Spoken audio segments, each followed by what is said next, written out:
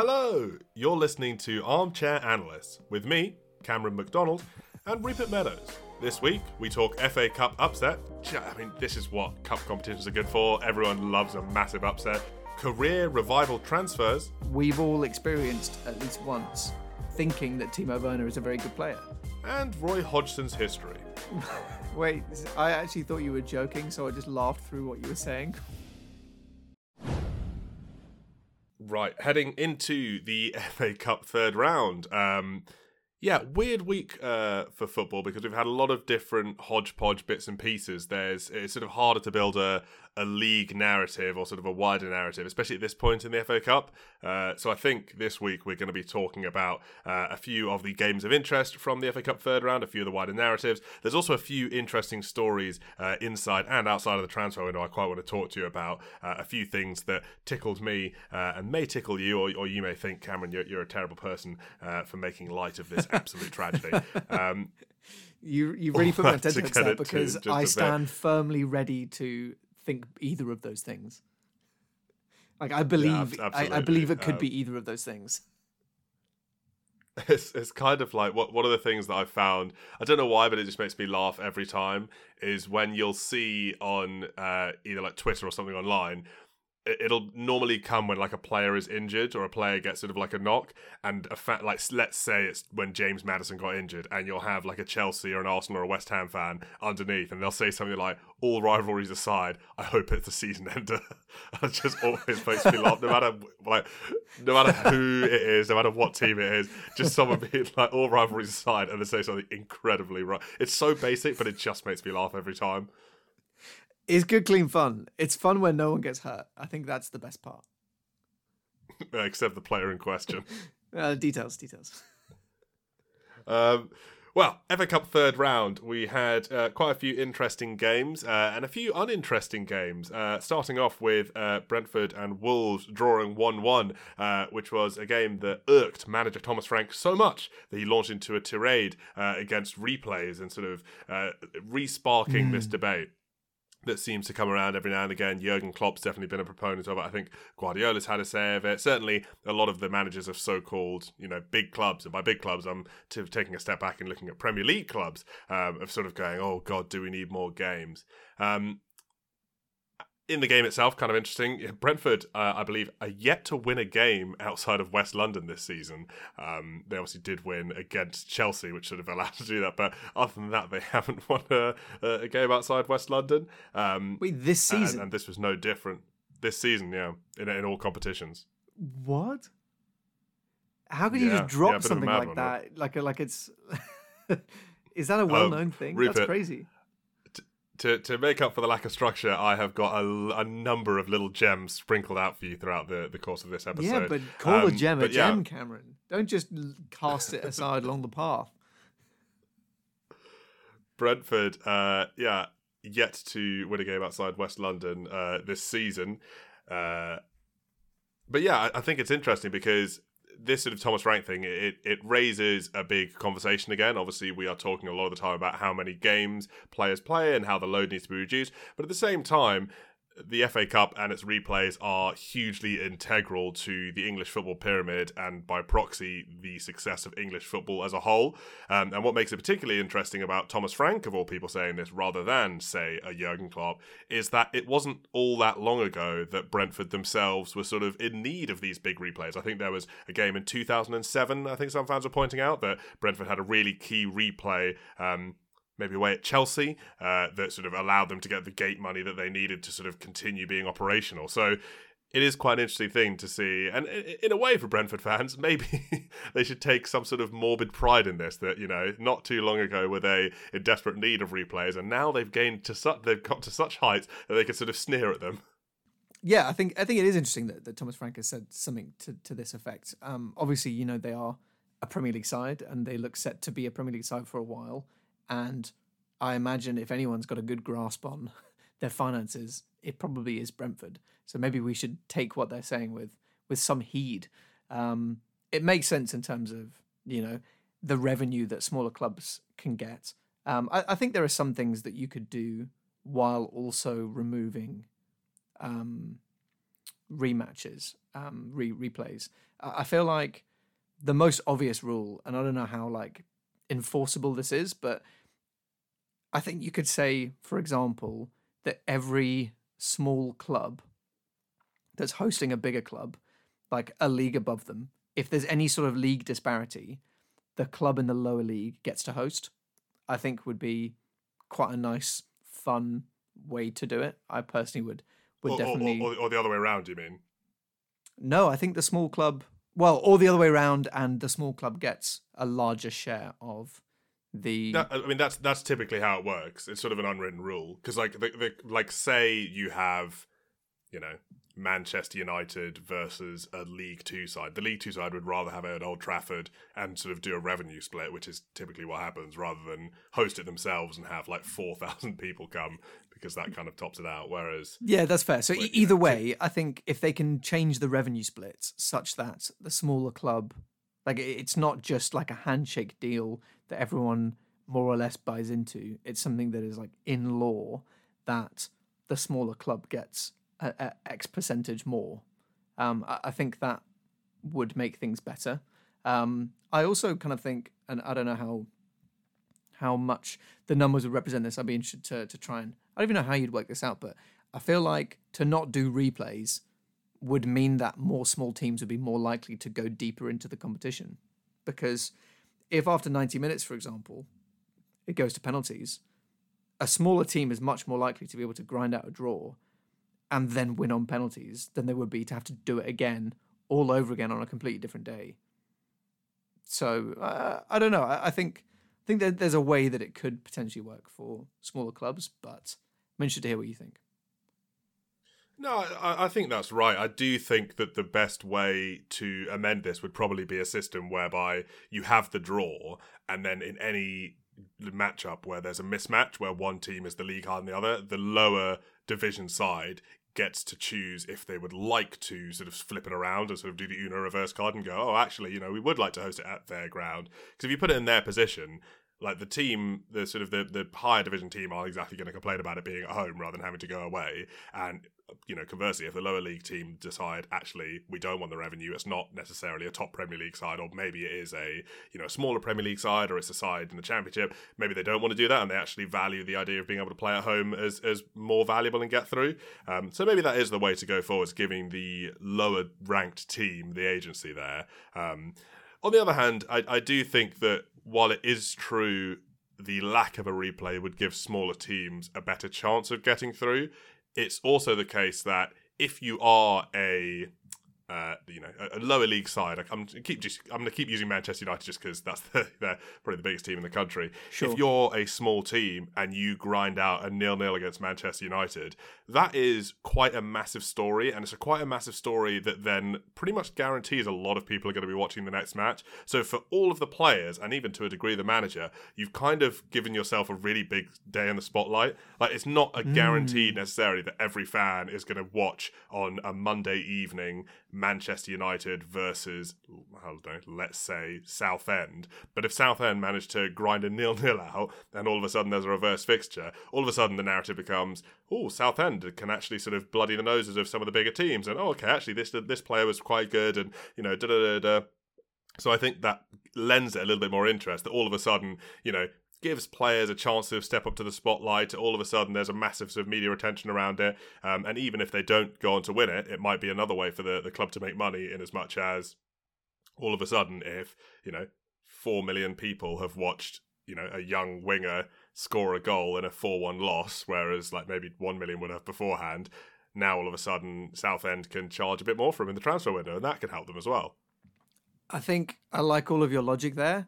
The only thing that I would add in is that the same could definitely be could be said of the fact that if they're able to beat Manchester United on penalties, then they'll go through to the next round and they will have that narrative of they've already blooded the noses. They've already beaten them. They are upstarts. They are minnows. This is like a title run, not a title run, a cup run. And they would have that tenfold. So if not doing replays increases the likelihood of the smaller team winning and actually progressing by, I don't know, 20%, 30%. And I think that's potentially a conservative estimate. then I think all of your logic is just as valid for getting rid of them. Yeah, except, and this is anecdotal and not based on anything really, but I kind of feel like if it happens as a one-time thing, there's not as much time to build up a narrative. Like, take one of the teams we're going to talk about a bit later, George Elokobi's Maidstone. They've done their upset now against, admittedly League One Stevenage, so a huge upset, but not, necessarily knocking out Manchester United. I think if you... Like, the media has more time to run with the narrative, people have more time to sort of speculate, whereas when they're sort of drawn against, and I suppose with Maidstone, if they draw Wolves, who George Elokobi used to play for, that will sort of add to the narrative. But I haven't really heard that many people in popular sort of discourse talking about various Maidstone players. People are talking about how mental the upset was, but I haven't really heard that many people talking about specific players. Whereas I feel, and again, this is just a anecdotal thing, I feel like if you knocked or you drew with a team and you then had sort of like a lead up, all of a sudden, because you still have the draw of, in this example, Manchester United, you're still going to have all the major newspapers talking about this big showdown and sort of drumming it up and sort of, fight night approaches. Who are the players that are going to be matching up? Diogo Dalot has to watch out for such and such a player, and Harry Maguire has to watch out for such and such a player. And I feel like it allows you a bit more chance to drum up a bit of a circus, really, which I think would be no bad thing. Well, yeah, I think that's true. I also feel like Maidstone United beat Stevenage, which is a really impressive result. But it's an impressive result if you know football. And I think for like selling a headline, beating Manchester United or putting Manchester United to putting any Premier League club really, or the big six historically, to beating them or drawing with them is always going to be more impressive than, like, let's say a Div 2 team beating a championship. Yeah, no, that's a fair point. Shall we move on to that upset then with Maidstone United? I mean, so much to love about this story from my perspective. I mean, firstly, I'm sure everyone listening, I mean, this is what cup competitions are good for. Everyone loves a massive upset to the point where, like, if a round of any tournament goes through and there's not been a huge upset, I kind of feel cheated. And kind of like, this is why I've invested in this tournament, because I want to watch a 19 division side that's like made up fully of professional postmen knock out a like professional side. To be fair, actually, the final thing I would say, if I may just jump in finally, I think the other part of why it's always exciting to see those like replay matches against someone like Man U is because everyone wants to watch the big team fail. So it's almost like this is like a time where it could happen. Everyone gets excited about that. It's not just about giving those young players a chance, because I think they do get that chance. Yeah, no, that's a good point. That they do. Well, maybe we'll get to see the chance if Maidstone United do play against and knock out Wolves. George Elokobi, of course, formerly a Wolves player himself, and they are the lowest ranked team remaining in this season's competition and are through to the fourth round for the first time since their reformation in 1992. A really, really sort of historic moment for them. I believe they are the first team through from the sixth tier since 21-22, Kidderminster Harriers, which isn't that impressive, but strangely, the first National League South side since Haverton Waterlooville in 2007-8, which I believe was the year they played Liverpool, when we were sort of young lads, and that was a massive thing. That is sort of my earliest memory of a big... it wasn't an upset. I think Liverpool won 5-2, but like a big mismatch draw that everyone was talking about and going like, and as I recall, Haverton Waterlooville scored first. Oh yeah, there's really sent me back. I'm trying to think about when the first upset that I can remember is. I'll have to go back to that one. I genuinely promise I did not Google it, whether this was the match and whether they scored first, which may all be proven if it's completely wrong. If that is right, though, listeners, that's all off my aging dome. That is right. You can confirm yourself as a day one fan for your age bracket. I would have just been a wee lad then. You were indeed. And yeah, it was a wicked result, especially because Maidstone also were relegated from the National League last season, and obviously a lot has been said around that, and the fact that this is a nice redemption arc, and hopefully can lead to a spark of income that can then propel them back up the pyramid. Yeah, and that's what it's often all about, isn't it? I mean, they had that relegation last season under George Elokobi, and I don't think he was sort of quite able to right the ship. But they're pushing for promotion now. They're fourth place in the National League South, and yeah, I mean, it'll be interesting to see. It's funny to think about how, you know, people prioritize these games, because if you're George Elokobi, when that Wolves game runs around, if you've got like a massive game to get promotion, do you just sat that off for the FA Cup? I actually have an interesting anecdote to share with you later about. I have an interesting anecdote to share with you. I have a few interesting anecdotes from a new podcast I've been listening to in my spare time. So I'm a listener as well. Which cheating. Are you familiar with the comedian Joe Wilkinson? I am. Oh, this is the just the one where Joe Wilkinson has a chat with someone like Patrick Bamford, if not exactly Patrick Bamford. It's someone so like Patrick Bamford that he is in fact Patrick Bamford. Yeah, he basically sort of just. I can remember if it was Joe like Wilson, who is a player of that like ilk, or if it was actually him. It is with Patrick Bamford, and Patrick Bamford is quite a good subject for that podcast, but also for the subject of sort of FA Cup questions. With the FA Cup coming up this week, the sort of last week's episode was Joe Wilkinson talking to Patrick Bamford about FA Cups and asking various questions. And the reason I say he's a good subject for that is because Patrick Bamford has played quite an interesting variance of levels. Obviously, he played for Chelsea at some points, but he's played for sort of Championship clubs, League One clubs. I think he might have played for a League Two club at one point on loan. So he's sort of had all the different perspectives you can have of a big FA Cup tie, sort of being on either side of a giant killing. Obviously, like being at Chelsea and thinking, oh, the FA Cup's coming up, I might get a run out, versus sort of playing for a lower league side and thinking, oh, the FA Cup's coming up, I might not get a game here because this is all of a sudden the biggest game of the season. And he was saying words to that effect, that like for teams in lower leagues, and I suppose this is unsurprising, but it's just interesting to hear it sort of confirmed, he's like, that takes precedence over everything else. Like, you would drop everything just to prepare for that game for a chance of getting to the next round. Yeah, I think I guess anecdotally it makes sense, and instinctively it makes sense as well. You feel like the hype in the dressing room, the excitement of the fans, the build-up, the buzz, the hubbub on the day, all of that would lead to you just really wanting to go out there and getting so pumped up and so like jacked up on adrenaline that you'd want to give it your all. Yeah, it is. And, you know, for a lot of these players, like, everyone's sort of playing a bit for personal glory and a bit for, you know, obviously the chance to be a part of history. You have the chance, as was the case in this game, for example, for Maidstone, to be an inexorable part of the club's history. And, you know, you might, while you're at it, get a chance to move up the leagues, or, you know, get more money for your club to help them move up the league. So, yeah. Huge games these, and always great to see an upset. I, for one, will be looking forward to Maidstone playing against Wolves. Absolutely. We can move on to our next game. There's not a huge amount to talk about when it comes to Manchester City 5, Huddersfield 0, because it just seems like sort of being a commentator and a bully, like watching someone get bullied in the playground, and instead of going in to help them, you're just sort of going like, and he goes in with a right hook, he's going for the wedgie.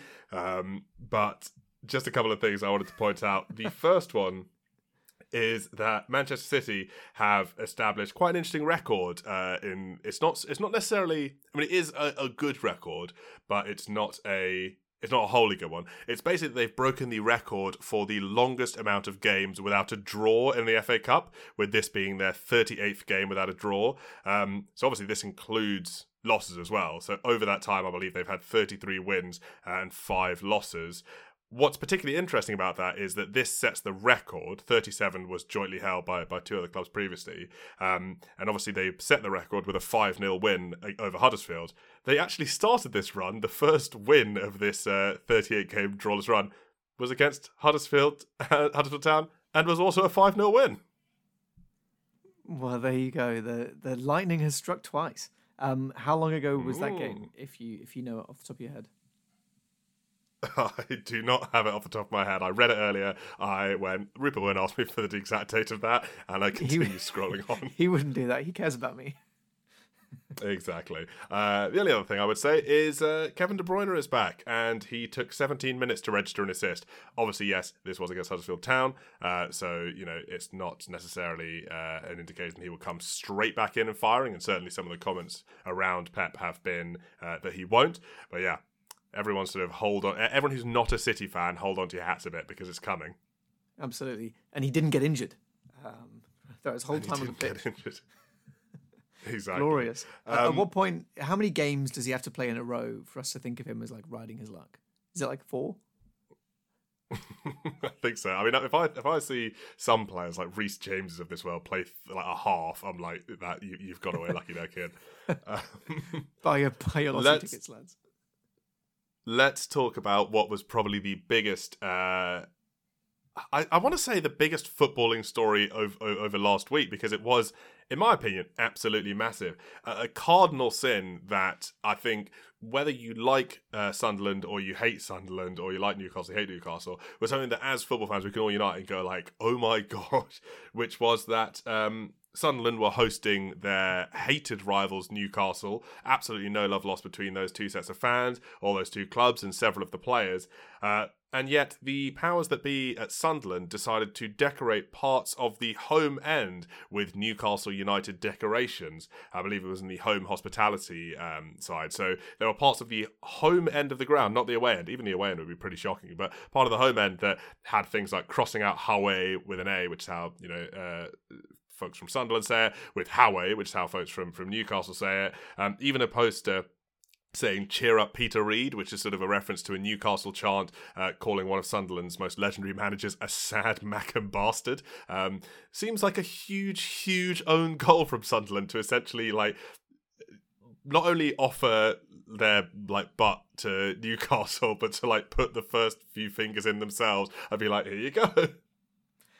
Yeah, it's strange as well. And while I think the fans should be praised for their performance on the day, I feel like Sunderland's team never really got off the ground, and as a result it created quite a weird vibe dynamic in the club as a whole. Yeah, 100%. Well, it just makes you feel like the people who are running your club don't have any understanding of what football is, which I would suggest is the case. And I think some people were getting really angry in a way that, again, I enjoy in my own sick way. Like, I saw some people on like Sunderland Facebook being like, whoever at the club signed off on that should have their name and address published by the club. And I was like, yes, this is the kind of hating I absolutely live for. Yes. But I do think, I mean, is it extreme to say that someone who has done that probably shouldn't work in football again? If it's someone who's in charge of like football hospitality or like, stadium operations, probably shouldn't. Still, if you can't understand why that's not a good idea, maybe football's not the sport for you. Yeah, it is curious. Well, I can't say that I have been following Sunderland all that closely, but as far as I'm aware, they did change owners last year. When I think it was their chairman and a then minority stakeholder, Kirill Louis-Dreyfus, became the majority youngster stakeholder. Kirill Louis-Dreyfus, who's like 25 or something mental. He's 20. He was 26 in December, and yeah, it's I guess a period of change for the club. For only a couple of years into the newest tenure. I don't know. Seems strange, as you say, and yeah, this is maybe critical and harsh and unreasonable. But I, as a football fan, look at any sort of young owner and think, that's not your money. You don't know what you're doing, etc., etc. You're paying with your dad's credit card or your mum's credit card or whatever. Yeah, I mean, is that really unfair, or do you think that's about right? No, I think that is more or less what has happened. But I think the Louis Dreyfuses, I think they own or have like a big deal in Marseille, and maybe some other club as well. And this was sort of like Kirill's chance to own his own football club.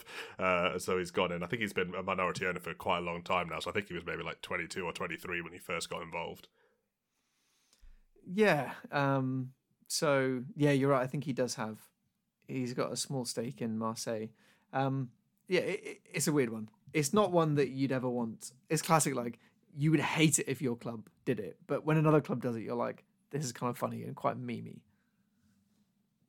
But it's like it's one of those things. Like if you think about like football rivalries, so often are even things like results sort of hounded on for ages and ages and ages. Like even in the lead up to this game, you had Sunderland fans going, "Oh well, you know, in the last 5 time weird derbies, we're actually unbeaten," or what, that might not be the exact stat, but whatever the stat was. So Sunderland fans were harping. The two teams haven't played each other in something like 6 years because Sunderland haven't been in the top flight for a while now. But Sunderland fans were still sort of giving it a bit of the big because of the history, and their own club has sort of like, you know, even Newcastle won the game 3-0, obviously worth mentioning. But even then, it's like, you know, the fans are able to go like, "Oh well, you know, look at you, you've bought all your success, whatever, your dodgy owners, whatever." At least they have that. What can you say when your own club stitches you up like that? For like forever, they have probably ripped apart a couple of families in the northeast. Like there are a couple of families who, like, maybe the dad supports Sunderland and the mum supports Newcastle, and that's a divorce. That's just a divorce that's happened now. They never do recognise the responsibility that they have, do they? They never do. What made it even funny is like, I mean, what a day for Newcastle fans. Firstly, your biggest rivals absolutely roll out the red carpet and bend over for you, you know, decorating their own home end. Secondly, you win the game 3-0, so fantastic day out. And then thirdly, apparently there was a Wi-Fi malfunction at the stadium, which meant in the away end, which meant that the Newcastle fans got to drink for free. I mean, what a day out! What? As in they were just like they were paying contactless and they just weren't going through.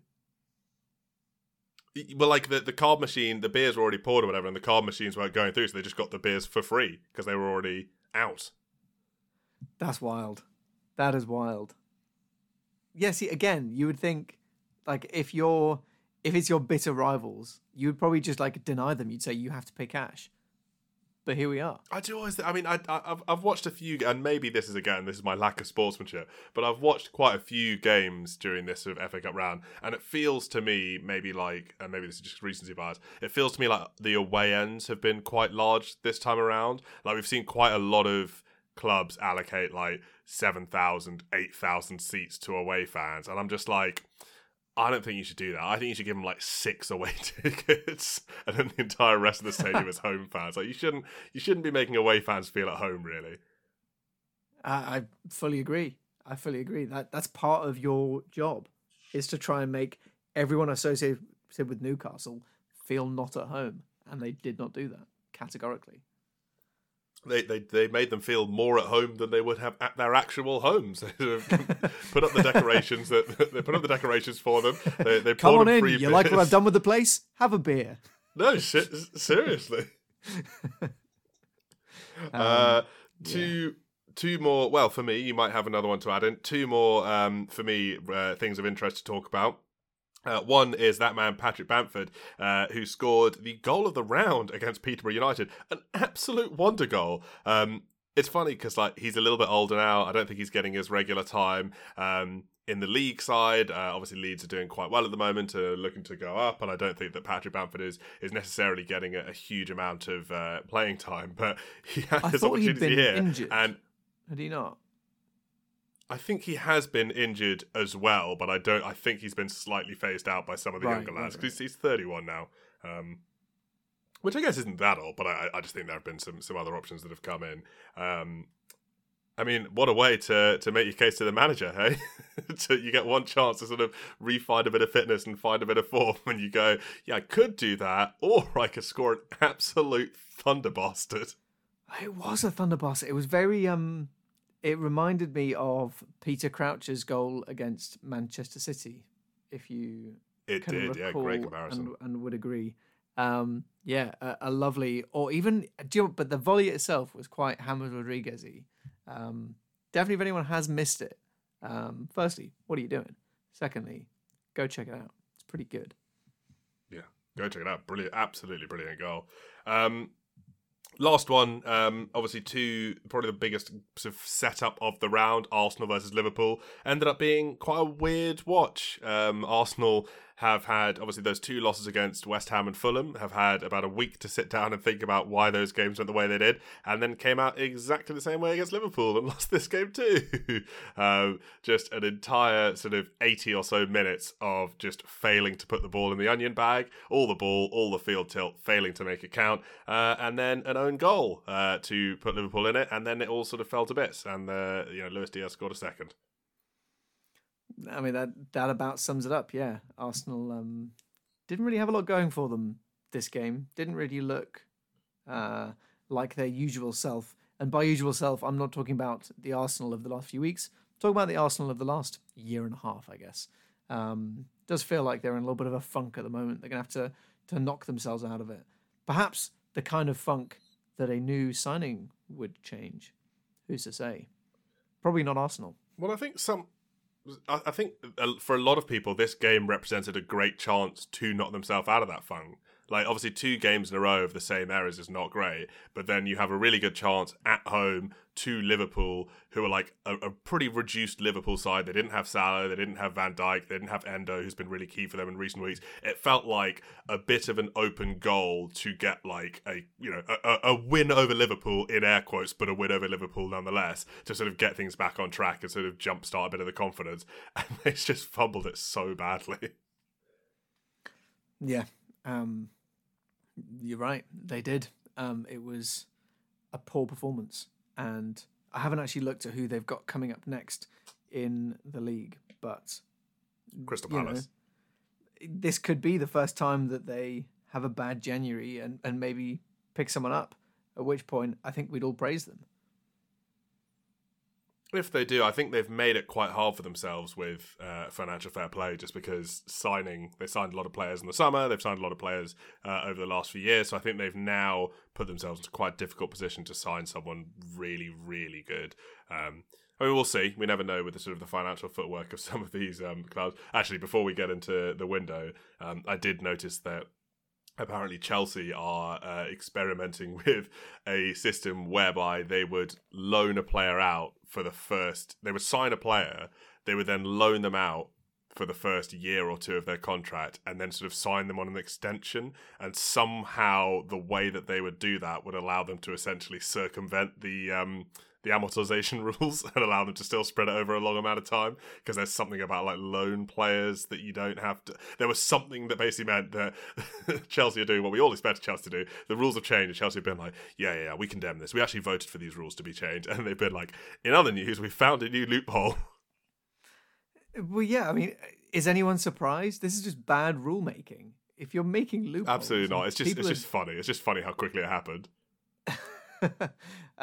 You're right. It is funny, and also probably, as you say, like in jest, but I actually think potentially a real thing. It might be why they said yes to it, because they already had their next idea lined up. It's a good point. Actually. The timing would line up for that. I mean, who's to say? But I wouldn't be surprised. But then I think Chelsea could do a lot without me being surprised these days. I think the bar that they've set for themselves for doing dumb stuff or even just wacky stuff is about as high as it gets. Maybe Barcelona is above them, but not many above that. Other news from the FA Cup to mention, we saw a real demonstration in a couple of parts of the country of the gap between the Championship and League One. Coventry City put Oxford United to the sword to the tune of 6-2, and Blackburn Rovers put League One Cambridge United to the sword, winning 5-2. That also now means that Blackburn Rovers will go on to play Wrexham in the next round, which could prove to be an interesting one. Wrexham's still in the competition, obviously fairly new to it, and yeah, it's another narrative. It most certainly is. Well, let's see what happens. I'm sure they've really sort of garnered a bit of a hating fan base now, Wrexham. There's a lot of people who sort of just are just like, oh god, I really want to see them fail, which is quite interesting, because there's sort of in equal measure people who love them and go like, oh, look at this amazing story, Ryan Reynolds. There's some people who just go like, fuck Wrexham, I want them to downfall. I mean, I think what I would say is I feel like it almost makes them less culty and more Red Bully if they just continue to move up the pyramid. I think it would be so much more interesting and fun, and people would be so much more embracing of it if they took over the club and obviously wanted to do their best and wanted to be ambitious, but didn't just buy their way to like rocketing up the leagues. I feel like, if they'd stuck around in the National League for a little bit longer, and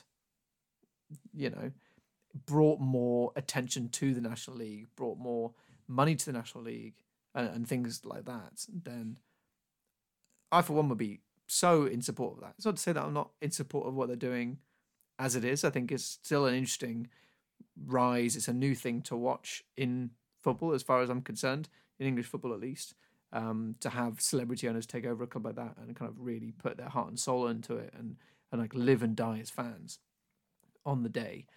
But yeah, I feel like, if they keep pushing up and up and up and keep getting promoted, then I will start to lose interest in them. Interesting. Well, let's. Although I say that, and I'm actually completely FA Cup. wrong. If Wrexham made it to like the Championship, that'd be nuts. I'm so wrong. I don't know. I was going to say. I don't even know what I feel. I don't know what I feel. Well, to spare you from having to think too hard, let's move into the transfer window. The window has opened. Well, I think the first probably thing a good time to stop and do a bit of usage trivia before we jump into the transfers. Yeah, okay. Let's do a bit of usage trivia. I have got quite an exceptional one from you, courtesy again of Mr. Patrick Bamford. He was really dropping a couple of great gems that I wanted to share with you, and thus the fans, and thus the listeners, rather. Got my terminology mixed up there. Because it is someone that you are a huge fan of, that being none other than Mr. Sean Dyche. He was sort of talking about the different fines that happen at club level. So, various fines for, turning up late to training, your phone going off, not turning up to a team night out, etc., etc., etc. And Joe Wilkinson was sort of asking him about the different details of these fines and sort of how they were applied and who collected them, etc., etc. And perhaps the most interesting system he talked about, because again, Patrick Bamford's been at many different clubs under many different managers. He talked about the fining system that he experienced at Burnley under Sean Dyche. And the fining system at Burnley under Sean Dyche is so not what you would expect from him. Essentially, players who were fined would be asked to spin a massive wheel, and the wheel would have various punishments, but also some rewards that you could potentially land on. So if you were sort of late for training, you'd have to spin the wheel, and on the one hand, you could have to, clean all the players' boots, but on the other hand, you could win 50 quid. That's brilliant. Not something I would have thought of. Probably adds to the fun, enjoyable dynamic, which I imagine you need to create yourself at Burnley. No disrespect to Burnley, of course. That's brilliant. I did not know that. I feel like I've heard it's quite people fun, like Peter Crouch talking about different types of fines in the past, but I've not heard that one. No, and it's quite fun because you do get the sense that Sean Dyche is quite a sort of dour, no-nonsense bloke from his... Obviously, he can have a bit of a laugh, but he seems like quite a sort of typical old-school no-nonsense guy, which can mean only one of two things. Either that is sort of a facade that he puts on for the media, and then when it's, behind closed doors, he's sort of Mr. Cuddly Teddy Bear and, he loves a bit of fun. Or the second thing, which I think would be even funnier, is that is actually what he is like, and he continues to be that way in training. But the only time he sort of lightens up is like under the sort of he just loves game shows. Like Sean Dyche is absolutely sort of glowering, but then if you put on Pointless, all of a sudden he's like, "Ooh, look at these points." He's just like, used to love Bullseye back in the day. Yeah, that's just his thing. He just loves game shows and sort of like spinning wheels. Brilliant. I like the idea that Sean Dyche, somewhere deep down, loves the shiny toys and the flashy lights. I also would say, though, I feel like to paint Sean Dyche as not having been quite famously like quite banterous is not fair. I feel like he's often having a bit of a laugh with the press. I think you see those videos of him like answering a journalist's phone in the middle of a conference and stuff like that. He's got a bit about I suppose that's true. Yeah. Our man Sean. I suppose he does. Well, that in the fair. spirit of the FA Cup, I thought I would talk about something similar, but on different shores, which is about a player who plays for Juventus called Federico Gatti. I don't know if this is someone that you've come across much, that's on your radar, but he is a centre-back who's currently playing for Juventus. what's quite fun about this man is that he's doing something of a Jamie Vardy, the English dream. Anyone can be a footballer. In that, just a couple of years ago, 7 or 8 years ago, he was actually in sixth tier side Pavarolo, which is a semi-professional side, and working as a bricklayer. And he now finds himself at the top of Italian football and has made 15 caps for Juventus. Blimey, that's a great bit of trivia, and I love. It's always heartwarming to see those stories of people working their way all the way up the leagues. There you go. Yeah, and it felt at least semi, appropriate, given that we're talking about can the small teams do it in the FA Cup? It's all about dreams. It certainly does. Well, let's move next to the transfer window. Interestingly, before we get into any of the transfers, another weird thing, we're sort of, at time of recording, it's Tuesday the 9th of January, so we're basically a third into the window. Not that many big moves have happened, and in some countries there are reasons for this, but seems like a bit of a fallow year for the transfer saga. I mean, I'm going to be proven wrong when I wake up tomorrow and it's like Kylian Mbappe has signed for Wrexham, but it seems like a fallow year so far. Agree or disagree, Rupert? I think you're right. It does seem to be quieter than normal. I think it's obviously a busier January than normal because, as we've talked about, there is the Asian Cup about to start. There is the AFCON about to start. And I could imagine that for a lot of players, that's I don't want to talk about this now. I'm about to travel to go to my country, but then they need to happen anyway. I feel like generally when the most transfers happen is when there's nothing else really going on. Everyone's available to answer their phone at all times. But yeah, it has been quiet so far. It's a good point about the AFCON and the Asia Cup, but I do think that it's kind of weird because those end after the January window closed, so you can't necessarily wait for a player to come back from it for it to all be over, like necessarily. I guess you also don't want to sign someone and then them to go off and immediately get injured, but it's quite a weird one. That's true. That is... Well, I did think about that. I think it's more just that I imagine that more people have more going on than the average January.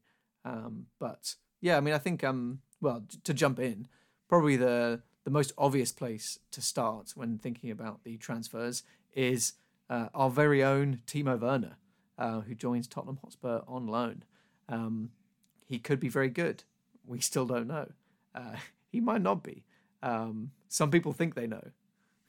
I kind of need you to talk me down off the ledge with this one, actually, because I saw this transfer go through, or I saw sort of it rumoured to be very, very close, and I sort of and I'm going to out myself here and sort of lock in what I think and prepare to be completely wrong, but I sort of I pasted that tweet into a group chat that I have and was just like, oh, this is completely, I think I just put a couple of laughing emojis, and 4 or 5 people in that group chat were like, oh, I like it, actually this is a great deal, and I was like, really? Is this the same Timo Werner we all saw? And a lot of people going, oh, well, I can see him suiting Andrew's style. It's a lot more of a low-pressure move. He doesn't have to be the main man. I can see him banging. Talk me down from the ledge, Rupert, or indeed push me off the ledge. Am I insane for thinking that Timo Werner is not suddenly going to become a brilliant Premier League goal scorer or even a massively useful player, and I think he's going to be just a bit mid? Or is there something that I'm, not considering? I think here's what here's the analogy that I want to give you, and I think that it's then going to become quite exciting in your mind. Imagine, if you will, you're watching a guy in a casino. Okay, you're in a casino and you see this guy and he's playing blackjack and he's going mad. He's doing chaotic things. He's hitting on 16 and he's getting 5s. People are loving it. People are going nuts. Everyone's watching him going, this is strange and confusing, and it doesn't really seem like he knows what he's doing, but he's getting results, and I don't understand why. And then you see him, and he's got a little bit of an interest and a bit of a following, and then you see him go over to the roulette table and put $1,000 on 32 red. You're going to be like, okay, well, this could be very good. Probably won't work, but if it does, So, so I don't think, but that's not. I mean, hey, look, maybe that's right. I feel like people seem to be the overall mood just seemed to be quite sort of positive. I don't think this is going to be a good move. What do you think? Are you the man watching the guy put it all on red and thinking, or do you think, nah, probably not? Well, I think Ange Postecoglou has already shown me that he knows more than me. Like I did not think Tottenham would be where they are. I did not think that they would be playing as good a football as they are. I didn't think they would never miss Harry Kane in the way they are. I think that I've been surprised and impressed by Postecoglou, and it's almost like the perfect marriage for intrigue because we've all experienced at least once thinking that Timo Werner is a very good player. Before he joined Chelsea, he was, for all intents and purposes, a pretty darn good player. Probably one of the best and most exciting strikers in Europe at time of signing. And I think whenever anyone fails, and especially at a club like Chelsea, you always think about whether or not it was down to the player or whether or not it was down to the environment in which they, found themselves. And the flip side of that is obviously that he quite ostensibly missed a load of like easy chances, and that's not really what Tottenham need right now. They need someone to be clinical, and well, it's what they want, obviously. But also, just to throw it back, is any club ever in need of someone who misses a lot of chances? Yeah, I think maybe City, maybe City, yeah, to make it just a bit more fair. This is controversial, but it's not controversial. Haaland misses loads of chances. He's a fantastic. Yeah, but he also scores a lot of goals. I'm asking sort of like about exclusively who misses chances. No, I'm being facetious. Okay, sure. I think that there's obviously a good footballer there somewhere. He's obviously underperforming, and this is another opportunity for him to try and make something more of his reputation in England. And when it comes to players like that, sometimes they really get the bit between their teeth. Sometimes they really come and arrive determined. And I think that Spurs seem to have a really good thing going. They've got a good atmosphere, good momentum, and this is me almost trying to convince myself at the same time as convincing you. Like, I think it could be quite a fun thing to see. He could well do very well. I wouldn't say it's more than 50% likely, but there's almost a sense around Postecoglou at the moment that if anyone was going to get the best out of someone like Timo Werner, it might just be him. Well, I suppose we'll have to wait and see. I mean, in recent memory, a wide attacking player who was sort of not quite the grade for Chelsea went abroad and came back and now is one of Liverpool's all-time greats. So will Timo Werner do the same for Spurs? I'm inclined to say no, but you never know. They've also had with the good at Spurs comes the bad. The little bit of a saga with Dragusin from Genoa, who I believe at time of recording still hasn't made an official decision, but the deal has been dragged out for so long by Spurs that there are suspicions that Bayern Munich are going to hijack the deal last minute. I was quite surprised to see #LevyOut trending on Twitter this evening when I got in. Although, I mean, not that surprised. I know Spurs fans at any given moment, like, one impatience away from absolutely hating him, and probably with fair reason. But yeah, it looks like they might have been gazumped to that deal because Daniel Levy was doing his old trick of drawing the deal out. It's his game. You can't be mad at the elephant for having big ears. That's just what he is. Last bit before we move on, I want to move on to our miscellaneous football happenings as we are coming close to time. Ben Brereton Diaz, an interesting one, signed on loan at Sheffield United. Once a very exciting player down in the Championship, scored quite a few goals for Blackburn Rovers, and then went off to Villarreal, where he hasn't had such a good time. But now back at Sheffield United, gets the chance to see if he can do it in the Premier League. Quite an interesting signing. This one excited me. Yeah, I was actually hoping you would talk about this, and if you weren't going to, I was going to mention it because I think he's actually a player that we've talked about on the podcast before. I think one or both of us named him as someone that we would like to see a Premier League side sign. I believe last year in our January transfer window chat, where we picked a player for each team, somewhere along the lines of like a Liverpool or maybe a Brighton, I think we said, should try and sign Brereton Diaz because he was a very exciting player a couple of years ago, and he could still be. Sheffield are in absolute need of someone to do something.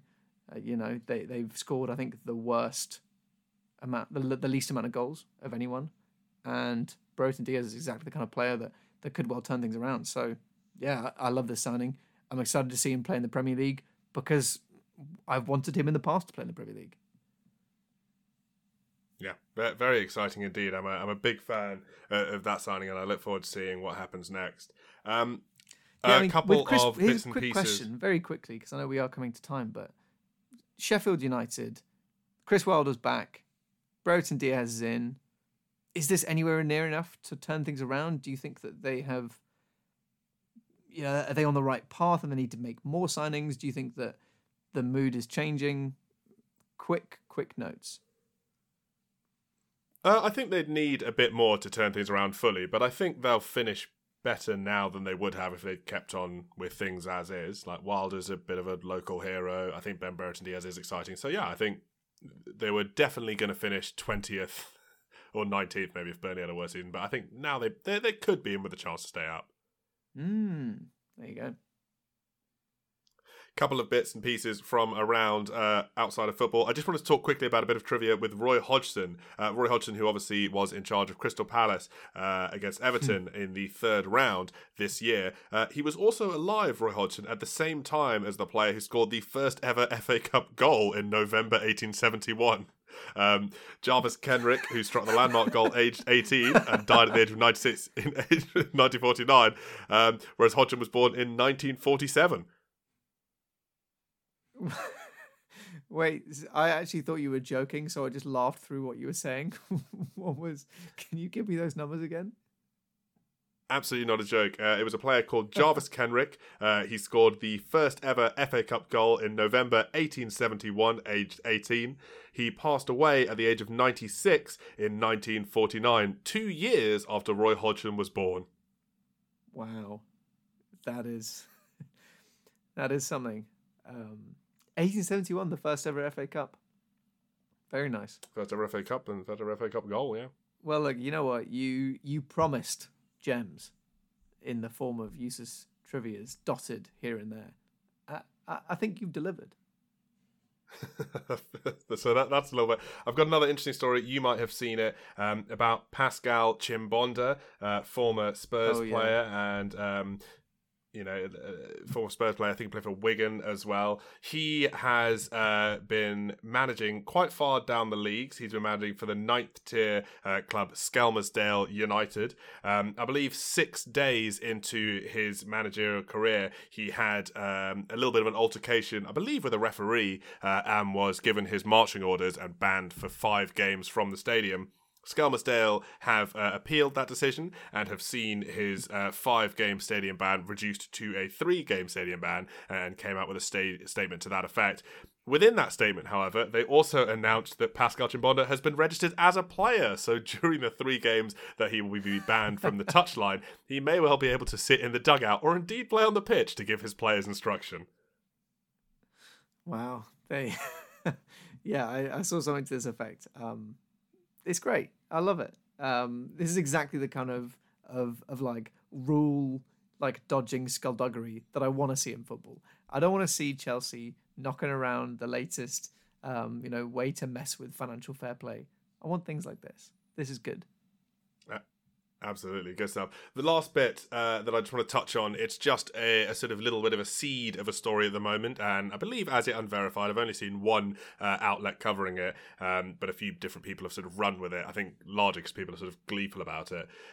We've heard that Jordan Henderson is looking for an out from Saudi Arabia. That piece at least has been reported a little bit more widely, that he is sort of keen to sort of come back to a different club, that Ajax are interested, that he's sort of not really loving his life in Saudi Arabia, but this has sort of seen another report come out that this unrest is not solely confined to Jordan Henderson, that a lot of the players there are unhappy about the climate, and things are a lot more different than they thought they would be. There have been within this report some suggestions that players are unhappy with the rights available to their wives in the country. Interesting to see if this holds any truth, or if this is sort of wishful thinking from one outlet that people who are also sort of wishing for the downfall of the Saudi League are running with. But it would certainly be the quickest we had seen things come to an end. That first real surge of players going to the Saudi League was about a year ago. And if things are already falling to pieces a little bit, that's not a great... Even China had like 4 or 5 years where things seemed a bit hunky-dory. I guess we'll have to wait and see. As I mentioned, sort of very unverified at the moment. I've only seen, perhaps there are more that have come out, but I've only seen, and I had a bit of a look, it all sort of traces back to one report. But I guess we'll have to wait and see. What happens, because if players start to leave now, it'll sort of make that second wave for Saudi Arabia of bringing in more players a little bit more difficult, and the project will sort of be over before it even really started. I mean, they've got the World Cup now, so that they'll have that. Yeah. But the Saudi Pro League might not have the mad success they projected. If that does happen, and again, still a huge if that does happen, will we finally see leagues stop doing this? Because it clearly doesn't work, if indeed this is the case, to just bring in loads of players and expect that will... You can't just have inorganic growth forced in. Well, I don't know. I think football is a rich playthings game a lot of the time, and I'm sure we will continue to see clubs and countries attempt to weigh in. I think the interesting part about all this is that, when Jordan Henderson joined Saudi Arabia, and we criticised him for going against his morals, and we questioned whether or not he was a fool or a cynical man when he said things like, I'm going there to try and help kickstart Saudi Arabian football and all of this stuff. The fact that he's now keen to leave does make me feel like he was not being cynical, and he actually did believe that he was going there to try and be a part of a movement. And it does feel like this kickback is happening because maybe a lot of these players were sold a bit of a dream about how the world was going to be watching them. This was going to be like the newest, biggest, brightest, shiniest thing. And it hasn't happened. No one cares. I haven't watched a single Saudi Arabian game this year. And maybe I'm misunderstanding you, because I think that was cited as one of the reasons as well in this singular report, that low audience numbers and low attendance figures was one of the reasons that sort of players were becoming disillusioned. I think you're thinking about Jordan Henderson being genuine, because this is a really generous interpretation that sort of Jordan Henderson has got there. Like weekend one, he's taken time to settle in. Weekend two, he's been like, right, time to start campaigning. And they've been like, no, go back in your house, Jordan. And he's like, I never saw this one coming. Hey, Jordan, where are you going? England. That Jordan Henderson has earnestly believed that he thought he was going to affect change, and when he's tried to, and they've been like, absolutely not, Mr. Henderson. And he's like, well, I never. Back to the UK for me. But I feel like, the same was true of China to an extent, which was that all of these players joined. But I feel like the perception of it has been different, because I think when players joined China, at least how we viewed it from the West, was that they are going for money. That is what they are doing. They are taking the pay packet and accepting it. Whereas Saudi Arabia had this extra component, which was that, no, this isn't like a place for footballers to kind of go and get a lot of money. This is the thing. We're trying to create the thing. I don't think even China pretended or even tried to say that what they were doing was trying to create like the most exciting league in the world immediately. And I feel like that's what I'm trying to talk about, which is that I wonder if the expectation that meeting reality of that specifically is what has led to it collapsing as quickly as it has, if indeed it does collapse. Well, perhaps. I mean, it'll be interesting to see where this story develops. I wanted to flag it now because it is potentially a real tinderbox. It is also potentially nothing really of substance, but we'll find that all out in the coming weeks. As for this week, Rupert, probably a good time to call it. Sure thing, Cam. Yeah, next week I want to talk a little bit about the Bundesliga and interesting things that they're doing, but maybe we'll save that as we are running low on time. Great to talk to you as always. Plenty of interesting stuff. Yeah. Thanks for listening, everyone. Great to talk to you as well. plenty of interesting stuff going on in the Bundesliga that we'll have time to touch on next week, as well as AFCON and the Asian Cup having kicked off. So we will have the docket absolutely chock full. But yes, another great week to talk to you. Thanks very much for listening, and we'll catch you next week.